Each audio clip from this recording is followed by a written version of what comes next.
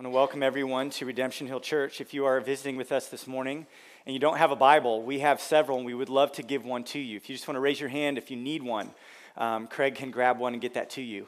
Also, if you're visiting with us today for the first time, we have some little books in the back by Greg Gilbert. It's a little black hardback book. It's called What is the Gospel? We would love to send that home with you as our gift to you. Take that home and read it and understand the message that is in that book. It does a great job of summarizing the good news that we've sung about this morning, that Christ is the rock of ages. He is the one who saves from wrath.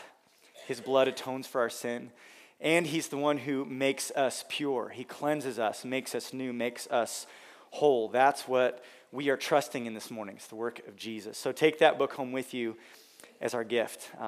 As we prepare for our sermon this morning, I'd like to just say a word of prayer, and then we will begin getting into the book of Genesis. Lord, we thank you this morning for that good news, that Jesus is the one. It is his good works. It is his death and resurrection. It is him, his life, all that he has done. He's the one we're depending on this morning. He is our hope. Even when the life circumstances are difficult and we are confronted with suffering, we're confronted with our own sin and our own weakness, we deal with discouragement and regret, we know that we have a Savior, Jesus Christ, who lives. And he is at the right hand of God, seated on the throne, and he pleads our case. He's praying for us. We're comforted by that this morning. And Lord, we ask that you would open our eyes and our ears and our hearts now to receive your word. Holy Spirit, do the work that only you can do. Illuminate the scriptures and conform us to the image of Jesus. We pray it in his name. Amen. So since I became a pastor back in 2010, I've had the opportunity to do a lot of weddings, maybe, I don't know, probably more than a dozen. And one thing that I've learned, even though I'm not an expert, there's a lot of people who have done more weddings than me, but one thing I know is that when you officiate a wedding, for any of you who might get a chance to do that, nobody wants to hear a super long wedding ceremony, okay? Everybody wants it to be short. Giving of the bride, the vows, the commitments, ring, kiss, husband and wife. Now everybody wants to go enjoy the reception, right? That's kind of what is expected. Nobody wants to hear a 55-minute wedding sermon, right? I've learned that. So, keep that in mind. You've probably been to some long ones, and you've also been to some short ones. Now, imagine a wedding ceremony where certain elements of that wedding, certain elements of the ceremony itself were separated by 13 years. That'd be a pretty long wedding, wouldn't it? That is a drawn-out wedding. Well, in Genesis chapter 15, God made some massive promises to a man named Abram, covenant promises. And he, in a sense, walked the aisle to seal this promise. Now, there was no flowers, there was no candles, there was actually sacrificed animals that made up this aisle, but God himself passed down this aisle, in effect, saying to Abram, I do, sealing his promises in blood. God is the one who initiates this covenant, makes it, who keeps it. We talked about how it all depends on him. It's a one-ended covenant where it depends on God and his faithfulness to bring all these things to fruition. But what about Abram? Well, in Genesis chapter 17, 13 years later, after that covenant was initiated, it's now Abram's turn to say, I do. And Abram will take upon himself the sign of the covenant, not the exchange of rings, which we use to symbolize the marriage covenant. He will take upon himself the mark of circumcision. Now, before I read through the text, and it's a long chapter today, but I just want to give a little bit of an overview. In this chapter, Genesis chapter 17, the word covenant appears 13 times. And you don't have to be a PhD in theology to understand when somebody's repeating something a lot, that is the main point, right? We have to understand that this concept of covenant is essential, not only for Abram here in this story, but this idea of covenant is very, very important for you and for me to understand as well. Why should we pay such close attention to covenant? Why does Moses spill so much ink writing about the covenant here in Genesis 15 and 17? And we'll see again, this covenant will continue to be affirmed and confirmed and renewed. Why is it so important? Well, get this. Covenant is the means by which God is bringing the blessing of redemption to a cursed world. God intends to save and restore and redeem and renew. And his vehicle for bringing all of this to pass is the covenant. It's his covenant promises. And that means that this story of the covenant here in Genesis, it's about more than just Abram. This is our story too. It's our story too. It reveals to us the character of God. It reveals to us the purposes of God. And it gives us insight into what it means to be in relationship with God. So if we don't understand the covenant, we're going to be missing a key plot point in the life of Abram, in the whole book of Genesis, a key plot point for the Old Testament, a key plot point for the whole Bible. We're not going to understand salvation. And we're going to have a shallow understanding of who God is and what it means to be in relationship with him. So I want us to look deeply this morning into these covenant revelations and consider this. What is it that God wants to show us about salvation? What is it that God wants to show us about himself and about his purposes and about our part in his plan? Well, to kind of just set the table here, I know not everyone's been with us throughout the whole series. Remember back in chapter 16, we saw that after God had made this covenant with Abraham, we saw failure and doubt on the part of Abram and his wife Sarai. Remember, they kind of reached for something. They were impatient and they were afraid that God wasn't going to provide offspring. So they took Hagar, Sarai's servant, and Abram had a son through her. We saw their failure there, and we saw the pain. We saw the pain that it caused for that family, and for Hagar especially. But we saw that God spoke a word of confirmation and grace to Hagar in the wilderness. He said, I am a God who hears. I am a God who sees. And he showed his faithfulness to her. But what about the patriarchal couple? After this failure by Abram and Sarah, remember both of them stumbled. Sarai pressured her husband. Abram was passive and went along with it. Both of them doubted the promise of God. What about them? Well, here in chapter 17, God comes to Abram to confirm his covenant, that covenant that they were maybe starting to doubt, starting to wonder if God would keep his promises. It's been 13 years. We see at the very last verse of chapter 16 that Abram was 86 years old when Hagar bore Ishmael to Abram. And then in verse 1 of chapter 17, Abram is here 99 years old. 13 years of silence. Maybe it's easy for us to imagine that in the Old Testament, God is appearing every day to talk to these people. But it's been 13 years since he's heard from the Lord. But now, God comes to Abram to confirm this covenant. Covenant here is a solemn oath guaranteeing his promise. The promise that was made all the way back in chapter 12. The promise that he would bless him and give him offspring and give him the land of Canaan. But God does something more here than simply repeat things that he's already said. This isn't just reminding, okay, here's what I said, and I'm still saying it. No, there's actually more here. New details emerge. And as God speaks to Abram here in this chapter, he reveals more of his plan, more details. It's as if these promises that are far off and blurry are coming into closer focus. But there's something else that's going on here too. God also communicates to Abram some covenant obligations. Back in chapter 12 and back in chapter 15, God has told Abram what he is going to do. But now he tells Abram what he must do. There are some obligations here. In verses 1 through 14, we see the communication of covenant obligations. God communicates to Abram what he must do. And there's two elements to this. There are ethical obligations and there are ritual obligations. Just look in verses 1 and 2. When Abram was 99 years old, the Lord appeared to Abram and said to him, I am God Almighty. Walk before me and be blameless, that I may make my covenant between me and you, and may multiply you greatly. God here speaks to Abram after 13 years of silence, 13 years of waiting, 13 years of wondering if God was still going to keep his promise. God speaks, and the first thing he does is tell Abram something about himself. He introduces himself as God Almighty, El Shaddai. He says, Abram, don't doubt the promise. Don't doubt the promise, no matter how impossible it may seem, no matter how slow it may seem that these things are coming to pass. Remember who I am. This is who I am, El Shaddai, God Almighty. This is who I am, and this is what I promise to do. This is what I promise to do. And in light of all that I have promised, in light of who I am, Abram, here is what you must do, and here is what you must be. He gives Abram these ethical obligations. He says, walk before me and be blameless. You see, God is faithful. He's been telling Abram that time and time again. And now he tells Abram that he desires for his covenant people to be faithful in return.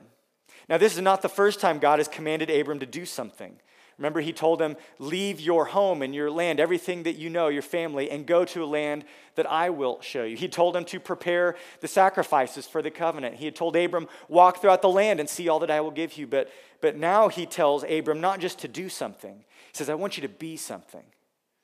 He's not just calling him to a specific action, but to a way of life. This charge has an ethical force to it. He says, walk before me, live life in my presence as a servant before a master. I want you to be aware, Abram, of my gaze, and I want you to walk before me, seek to please and honor me in the way that you live. He says, I want your life to be blameless.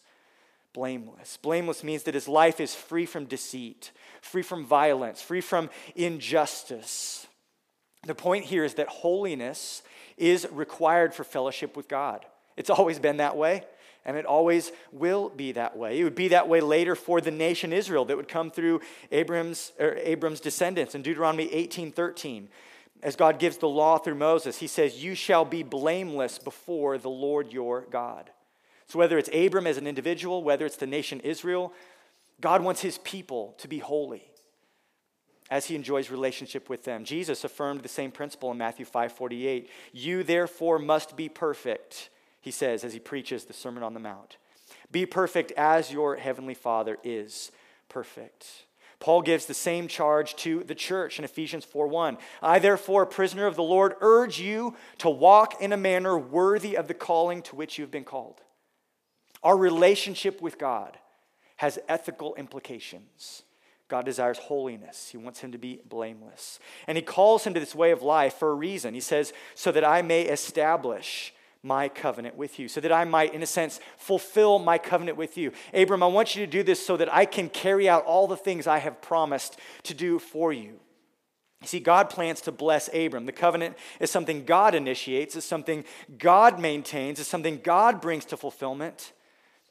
But it will not happen apart from Abram's obedience.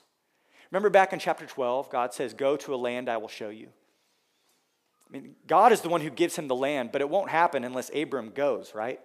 There must be a response of faith and obedience, and God is calling Abram to that here and now. These conditions of obedience, in a sense, will regulate the degree to which Abram and his descendants will participate and enjoy these blessings that God is promising. And notice how Abram responds as God speaks to him.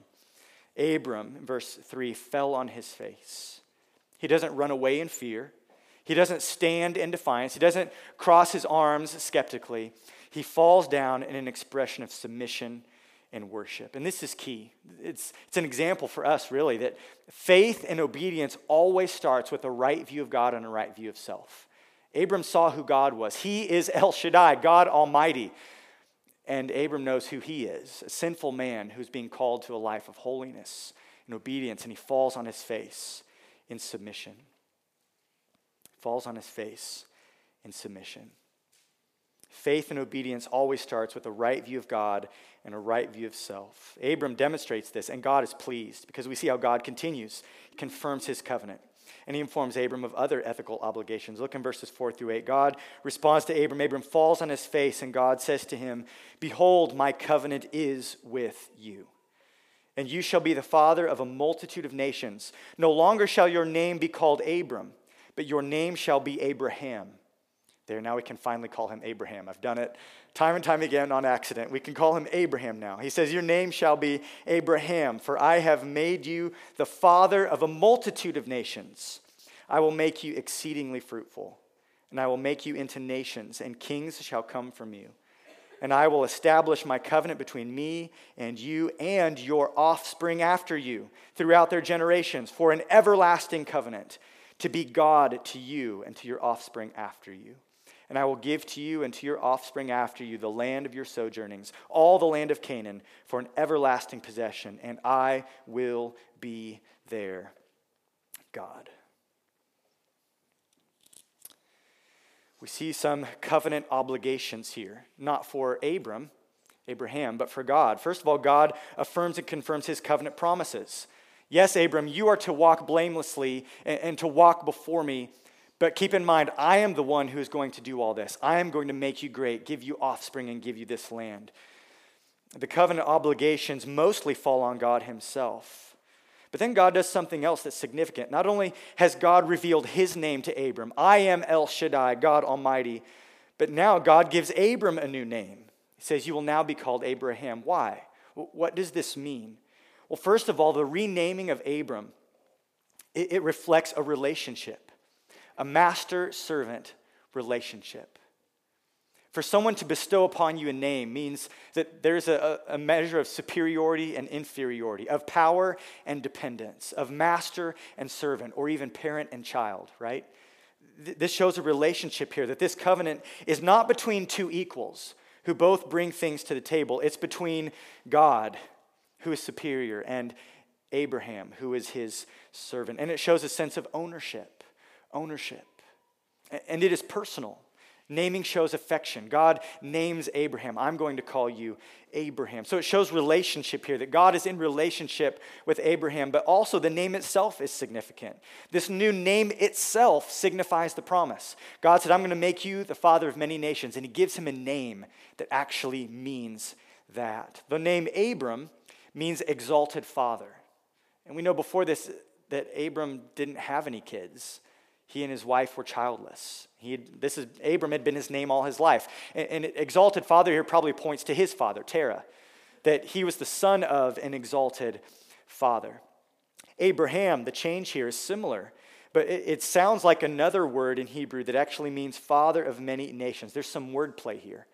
There's some wordplay going on. Every time Abraham heard this new name, every time his wife or his servants or his descendants, or a stranger, or God himself, every time he heard the name Abraham, he would be reminded of the promise, reminded that he was to be the father of many nations. And every time he used this name himself, every time he introduced himself and said, hi, my name is Abraham.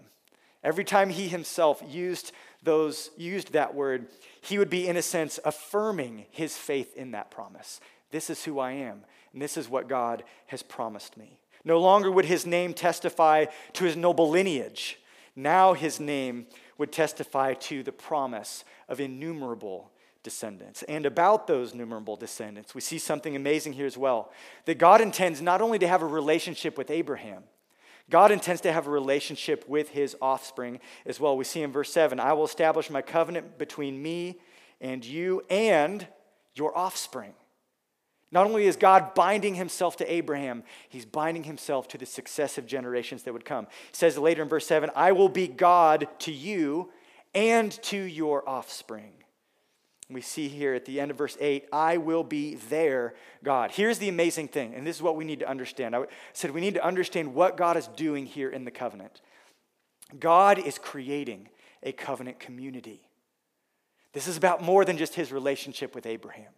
God is creating a people. As we've pointed out many times throughout Genesis, God intends to bless Abraham and bring blessings to others through him. God has future generations in mind. He has future nations in mind. He has future believers in mind who will place their faith in the God of promise and who will enjoy a right relationship with him and enjoy the blessings of the covenant. That is God's plan. And we see here this plan unfolding and widening to encapsulate more people. Abraham, I'm not just doing this with you, but with more who will come after you. Abraham has ethical obligations. God has confirmed his part, the divine obligations. But then here we get to another set of instructions. Verses 9 through 14, we see the community's ritual obligations. If there's going to be this people, these offspring and these descendants who enjoy this covenant with God, this right relationship with him, God gives them this ritual obligation, verses 9 through 14. Follow along with me. And God says to Abraham, as for you, you shall keep my covenant, you and your offspring after you, throughout their generations. This is my covenant which you shall keep between me and your offspring after you. Every male among you shall be circumcised. You shall be circumcised in the flesh of your foreskins, and it shall be a sign of the covenant between me and you. He who is 8 days old among you shall be circumcised, every male throughout your generations, whether born in your house or bought with your money from any foreigner who is not of your offspring. Both he who is born in your house and he who is bought with your money shall be circumcised. So shall my covenant be in your flesh, an everlasting covenant. Any uncircumcised male who is not circumcised in the flesh of his foreskin shall be cut off from his people. He has broken my covenant. If you look back in verse 9, there's a key little phrase here I have circled in my Bible. And God said to Abraham, as for you. After all of these I will statements that God has spoken to him, I will do this, I will do this, I will do this, here's my part. He now turns and says, and as for you, Abraham, there are obligations you have as well. Not only these ethical obligations to live a certain way, but I want you to perform this ritual. Abraham is given his part to do. This sign will mark those who embrace God's covenant, those who submit themselves to God, those who bind themselves to this covenant and participate in it. The distinguishing mark of this new community, this new covenant community that God is creating, the mark would be circumcision. Now, this practice was not new. The Egyptians practiced a form of circumcision. There was other people groups around Canaan who practiced it, and then there was others who weren't. So the practice is not new, but what God is doing is infusing this practice with new significance. It would now have nothing to do with puberty or nothing to do with marriage. Now, this new significance would point to, it would be a sign that symbolized the commitment to God. That's what it would symbolize. A sign to remind Abraham and his offspring who they were, the people of the covenant, and whose they were. They belonged to God. Why this sign in particular? Why not something more convenient like a wedding ring or something external? Well, we have to understand that the specific nature of this sign, it had to do with the nature of the promise. The promise was one of offspring of seed, descendants. Pastor Kent Hughes writes this, that significantly circumcision involved Abraham's powers of procreation, the area of life in which he had resorted to fleshly expediency and had so failed. Remember the issue with Hagar. Man's best plans and strengths of will would never bring about the promise. For Abraham, circumcision was an act of repentance and a sign of dependence upon God for the promise. This ritual has new significance, pointing to the promise and reminding Abraham and his descendants and those joined to them whose they were and who they belonged to, their new identity as people of the covenant. Just as the rainbow was a reminder of the covenant with Noah, that never again would the flood destroy the earth. Just as the Sabbath would later become a sign for Israel of God's covenant with them. Just as the ring I wear on my finger symbolizes my commitment to my wife, Sarah. This mark of circumcision would be the sign of God's covenant with Abraham. A sign that was to be willfully performed by believing recipients of the promise. By taking this step, they are in a sense saying amen to everything that God has promised. Yes, God, we believe that. We're identifying with that promise. That is who we are. We're staking everything on your word. And notice this. Did you notice what God says to Abraham? This is not just for Abraham's sons and grandsons and great-grandsons. This covenant community could be entered into by outsiders. Those who were of foreign birth, who had become part of Abraham's household, his servants, his employees, those who became part of this ever-growing group of people that was gaining a reputation in the land of Canaan. God says, listen, Abraham, it's not just for you. The doors are open. The doors are open to all who would be joined to your household, all who would demonstrate faith and obedience in me. Just as the front door of this covenant community is open, so also we see that there is a back door as well. God warns that whoever does not participate in this ritual will be cut off. Wordplay there. It's very fitting with the rite of circumcision. They shall be cut off from my people, cast away from the covenant community, considered unclean because they have broken the covenant. Rejection of this instruction is a rejection of God. To reject God is to remove yourself from the people of God. It's to remove yourself from relationship with God. And so it is to miss out on the blessings that only come from God. So everyone is invited to participate who's there in Abraham's household. But if they don't, if they say no to God's command and instruction, they will be cut off. So we have here the covenant obligations. They've been communicated. Abraham, here's your part. Live a certain way and perform this ritual. And God has reaffirmed his part. I'm going to bless you. I'm going to give you offspring. But then we see in verses 15 through 22 a second element that comes up in this conversation between God and Abraham. Not only do we have covenant obligations communicated, but secondly, we have the promise of a covenant son. The promise of a covenant son. God said to Abraham, verse 15, "As for Sarai, your wife, you shall not call her name Sarai, but Sarah shall be her name.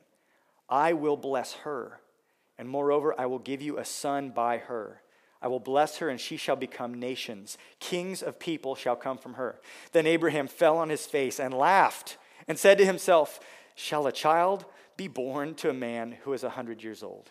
Shall Sarah, who is 90 years old, bear a child?"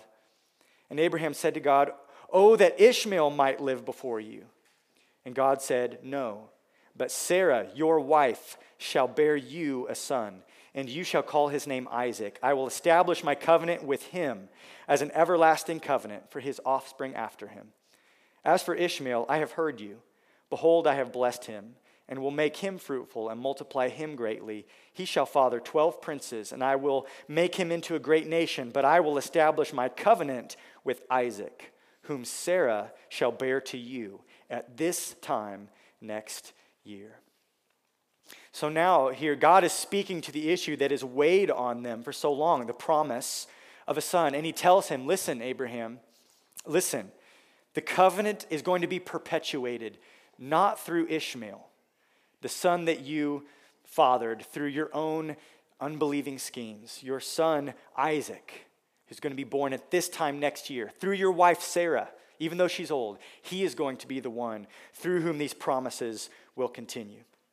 But first, before God tells him all these details, notice what he does at the start. Not only does he change Abraham's name, he changes his wife's name too, from Sarai to Sarah, which is just a variation. The meaning here doesn't change. Both names mean princess. So there's no new meaning here, but there is a fresh start for her, a new beginning, a connection for the first time between her and God. The promise before had always been with Abraham, and he thought, well, perhaps my descendants won't come through Sarai, they'll come through Hagar. Perhaps it'll be through the adoption of my servant Eliezer. But no, now God narrows it and says it's going to be through Sarai. God promises to bless her. Though she was barren, she would have a son. Kings would come from her: Saul, David, Solomon, and later Jesus. And peoples, nations would come from her. And Abraham responds to this word by laughing to himself. She is too old, Abraham thinks.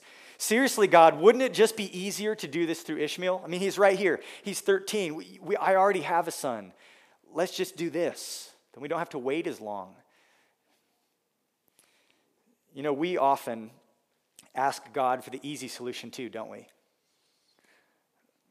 We often ask God to answer our prayers in such a way that requires less waiting. We want the solution that requires less faith. Abraham is no different. Oh, that Ishmael might live before you. Let's just do it this way. This is quicker, this is easier, it's already here. But God says, no, literally, verse 19, no, but Sarah, your wife, shall bear you a son, and you shall call his name Isaac. God says, I'm serious, Abraham. Sarah, your wife, is going to bear you a son. No adoptions, no surrogate mothers, you and Sarah, and Isaac will be his name. Why Isaac and not Ishmael? Well, the same reason that God probably says no to many of your plans and many of my plans. Because God's grace and glory will be made known by taking the impossible path. It will not be because of Abraham's scheming that these promises will be fulfilled. It will be because of the miraculous and powerful faithfulness of El Shaddai, God Almighty. Nothing is too hard for him, not even bringing birth out of a 90-year-old woman's womb. it will be made clear that the fulfillment of the promises depends on God's work and not Abraham's. Isaac is all of grace. He is a miraculous gift of God who is received, not manufactured. Although Abraham laughed, as would Sarah later, at the prospect of a son, God smiled upon them and gave them a son. His name would be a reminder of God's miraculous gift. The name Isaac means he laughs. Every time they called his name, they would have been reminded of the miraculous nature of God's provision. And God tells him, listen, Abraham, this time next year. I mean, imagine now for Abraham. He received this promise back in chapter 12. But now this undefined promise of offspring, it now has a specified means. The offspring will be through Sarah. This offspring now has a name, Isaac, and even a due date.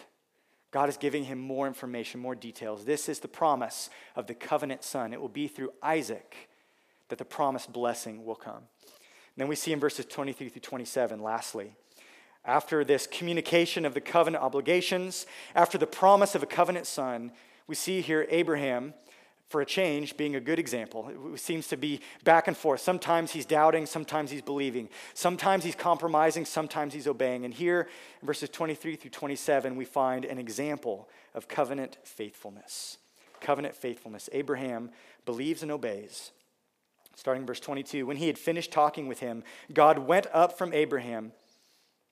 And then Abraham took Ishmael his son, and all those born in his house, or bought with his money, every male among the men of Abraham's house, and he circumcised the flesh of their foreskins that very day, as God had said to him.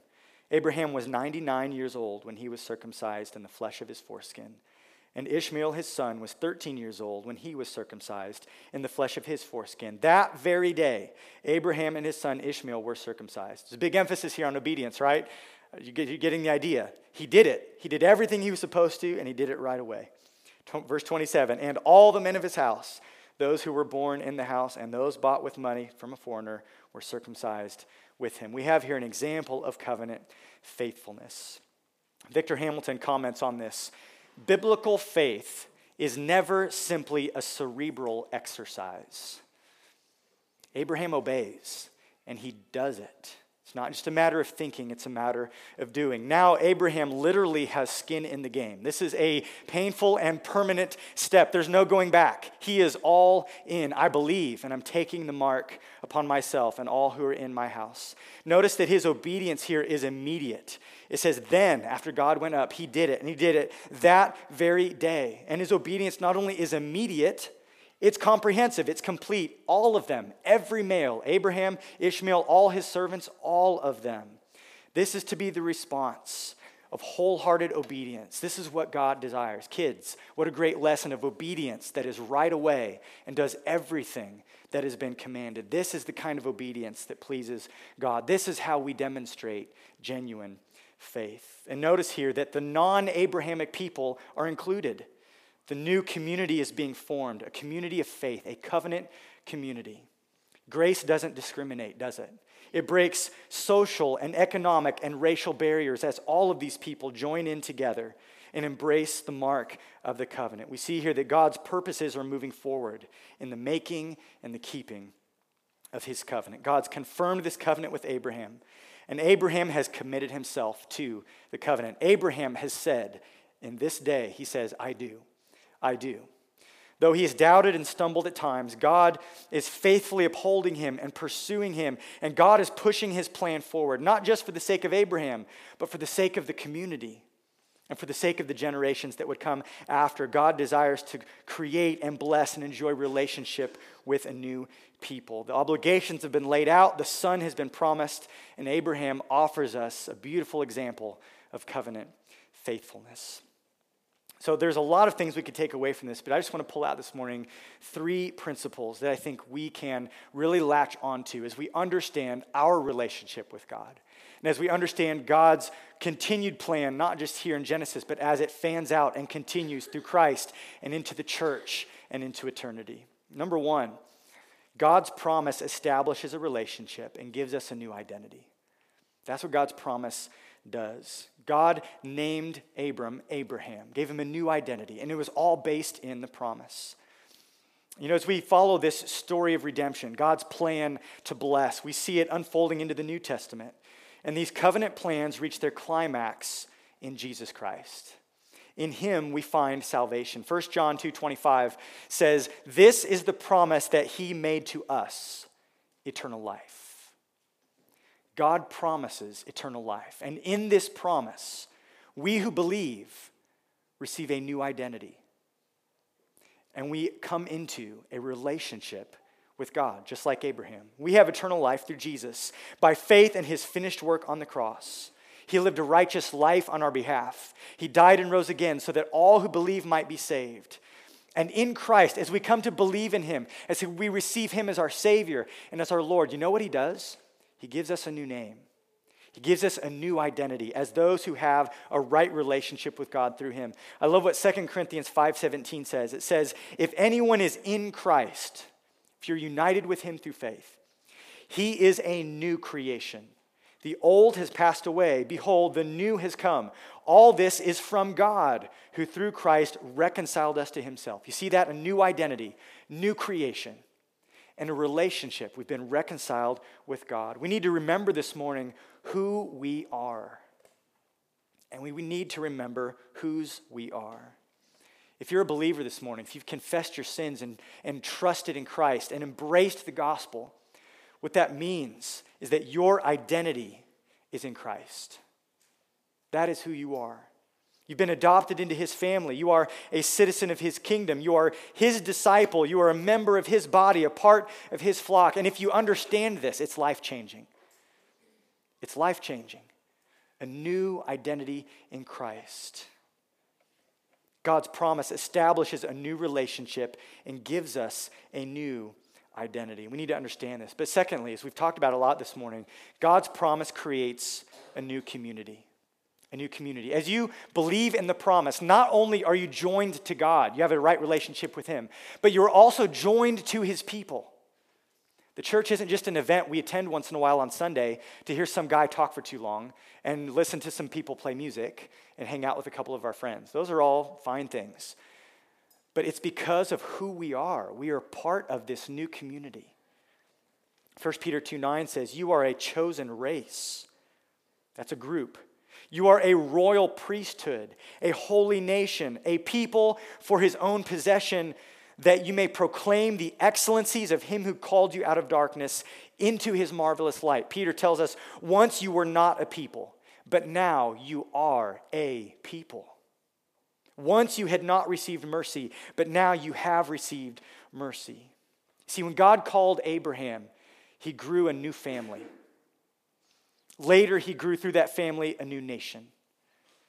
Later, when Jesus called Peter and Levi and James and John, they left, Levi left the tax desk behind, and Peter and James and John, they left their nets behind, and they followed Jesus, and they became a new group, the disciples.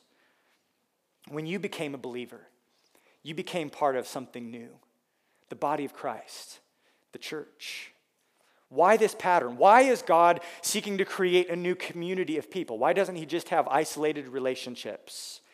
We have to remember here that this pattern is in part due to what we saw all the way back in Genesis chapter 3. If you remember weeks ago, we understood what was broken and what was lost at the fall.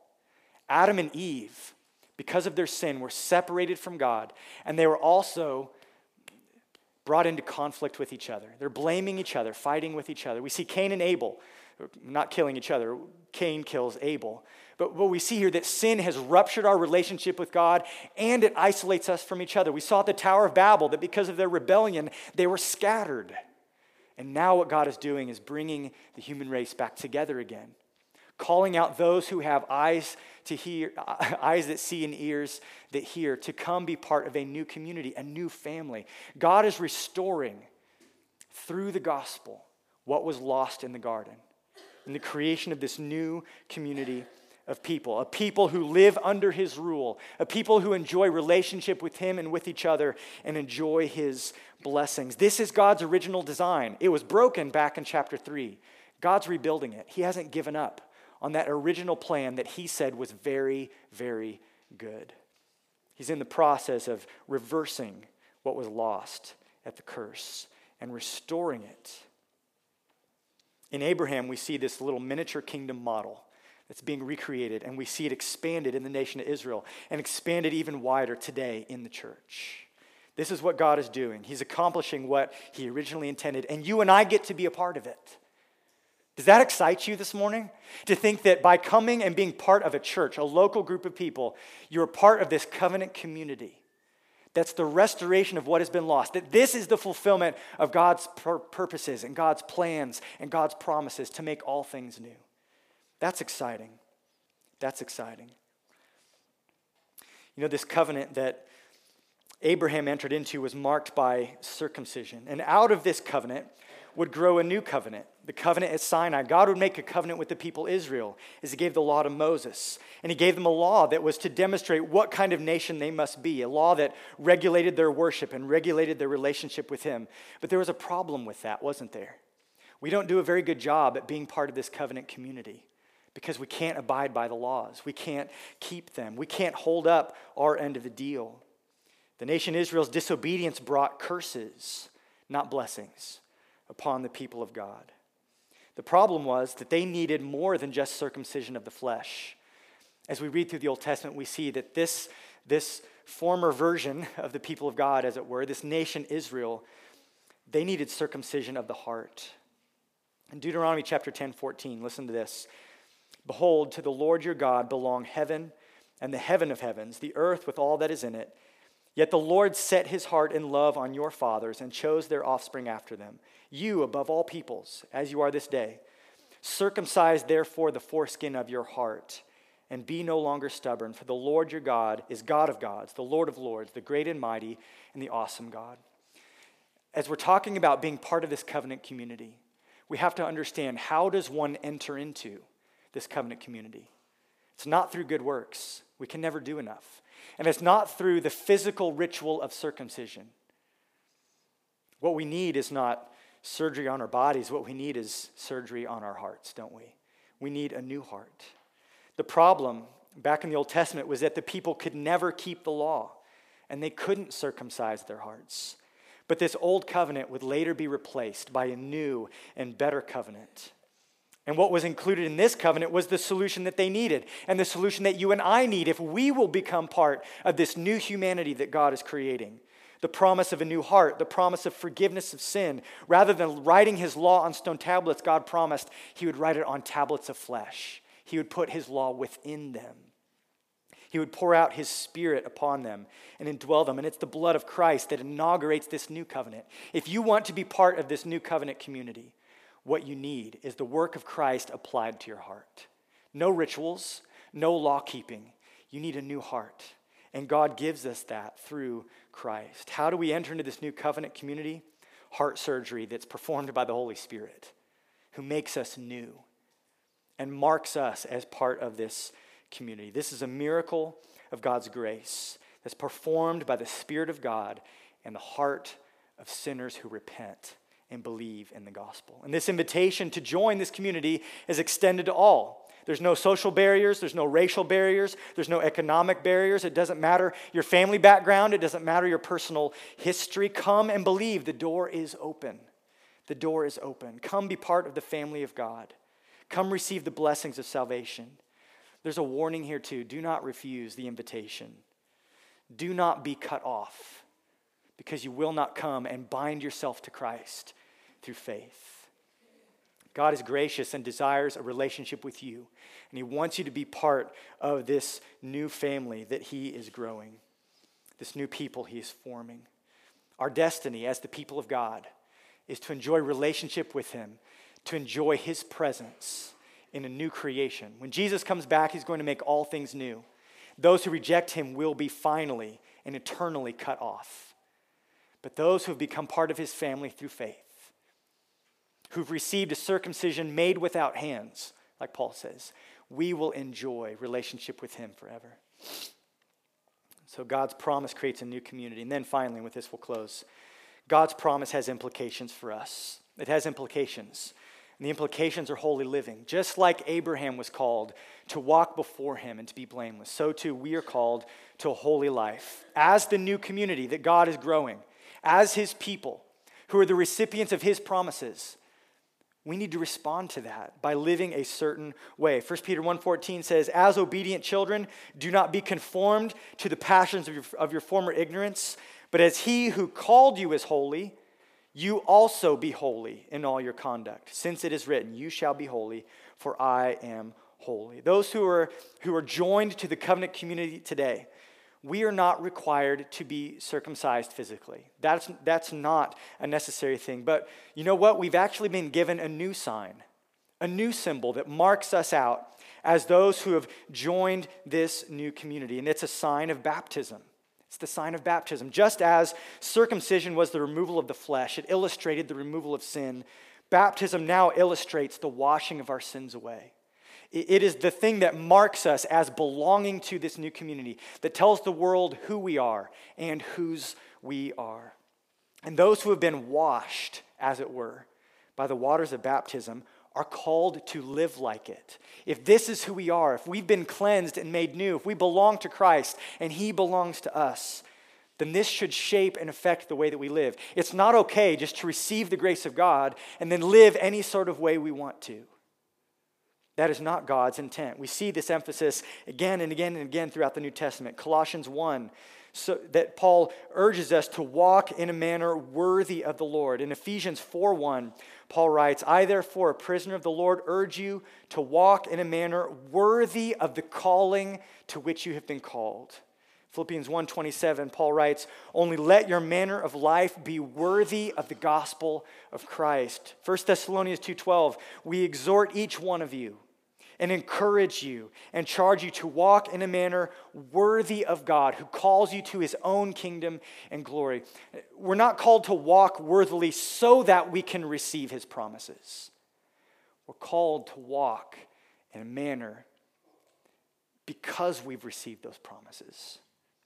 If this is who we are, then we must act like it and live like it. Though salvation does not depend on our good works, though we are not accepted by God because of our holy living, we must give evidence. We must give evidence of our faith, give evidence of the cleansing we've received. We must give evidence of our new identity by living lives that are holy. We have a new identity in Christ. We've become part of a new covenant community founded on the promises of God that have been fulfilled through the person of Jesus Christ. So we're now called to a holy life that reflects our relationship with God. Let's rejoice in our privilege this morning as those who have a relationship with God. Let's embrace our obligations this morning to walk in a manner that is worthy of our calling as we worship him and seek to see this community of faith grow. Lord, we look back on the life of Abraham, and we're thankful for what you revealed to him. We're thankful for what you revealed to him because as we read these stories, we catch a glimpse of who you are. We catch a glimpse of your grace, that you give undeserving sinners the gift of life and a relationship with you. You make provision for us. You're patient and gracious, even when we fail, even when we stumble. As we read these stories, we see the beauty of what it is that you are doing in blessing and calling this man Abraham to yourself so that you can bless all the families of the earth through him. We're thankful, Lord, for the fulfillment of that promise and the sending of Jesus so that all who believe can be saved and can become part of your people.